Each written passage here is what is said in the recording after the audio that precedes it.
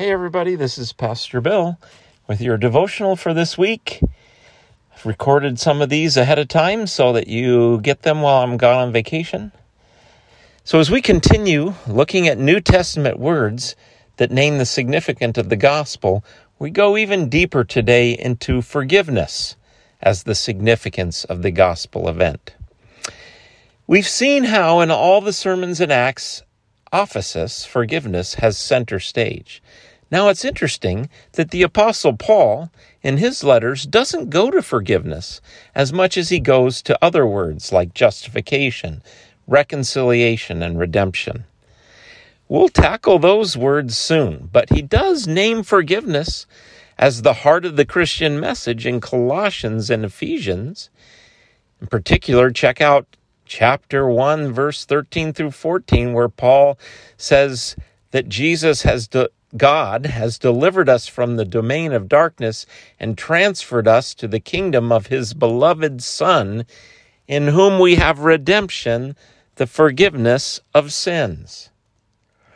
Wow, the kingdom of Jesus is being redeemed by the event of the cross and resurrection. So when we're in Christ, we have redemption, and that redemption has happened because we have the forgiveness of sins.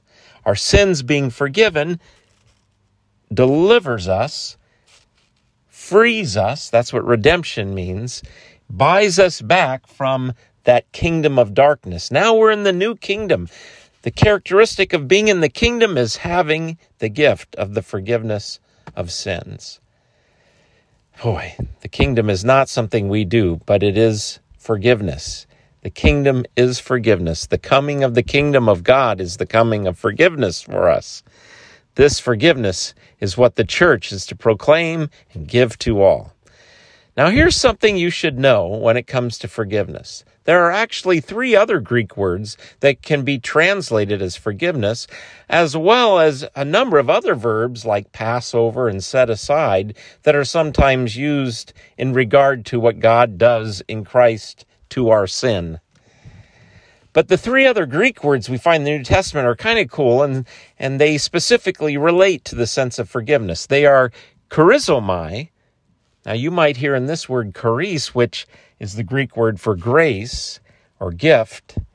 And this word then has the sense of bestowing favor upon someone. So the forgiveness is bestowing favor upon someone. Apoluo, which has the sense of to wash, and when put with our sin means to wash away, i.e. forgive our sins. And finally, there's aphemi, which has the sense of being released from something or released from peril.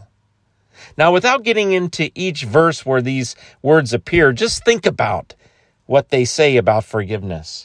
In your baptism, your sins are washed away. The New Testament tells us that.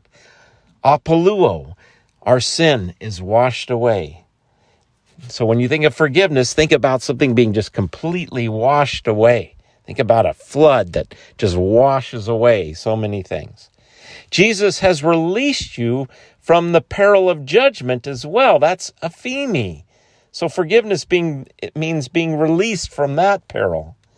And because of Christ's death and resurrection, God looks upon you charizomai, favorably.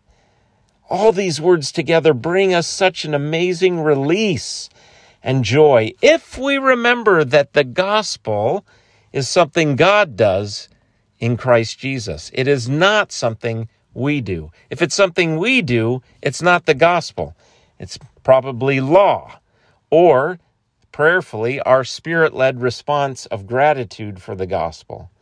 Forgiveness, with all its nuances, is yours and mine because of God's gracious and loving gift in Christ.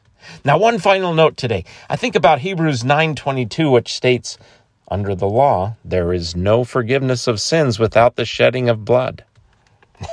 Now, to our modern ears, this is strange, and we have to understand some things to understand the significance of this statement and how Christ's sacrificial death brings or bestows forgiveness. And guess what?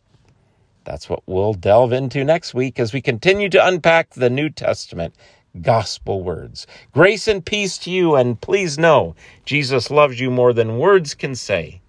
and forgives you all your sins.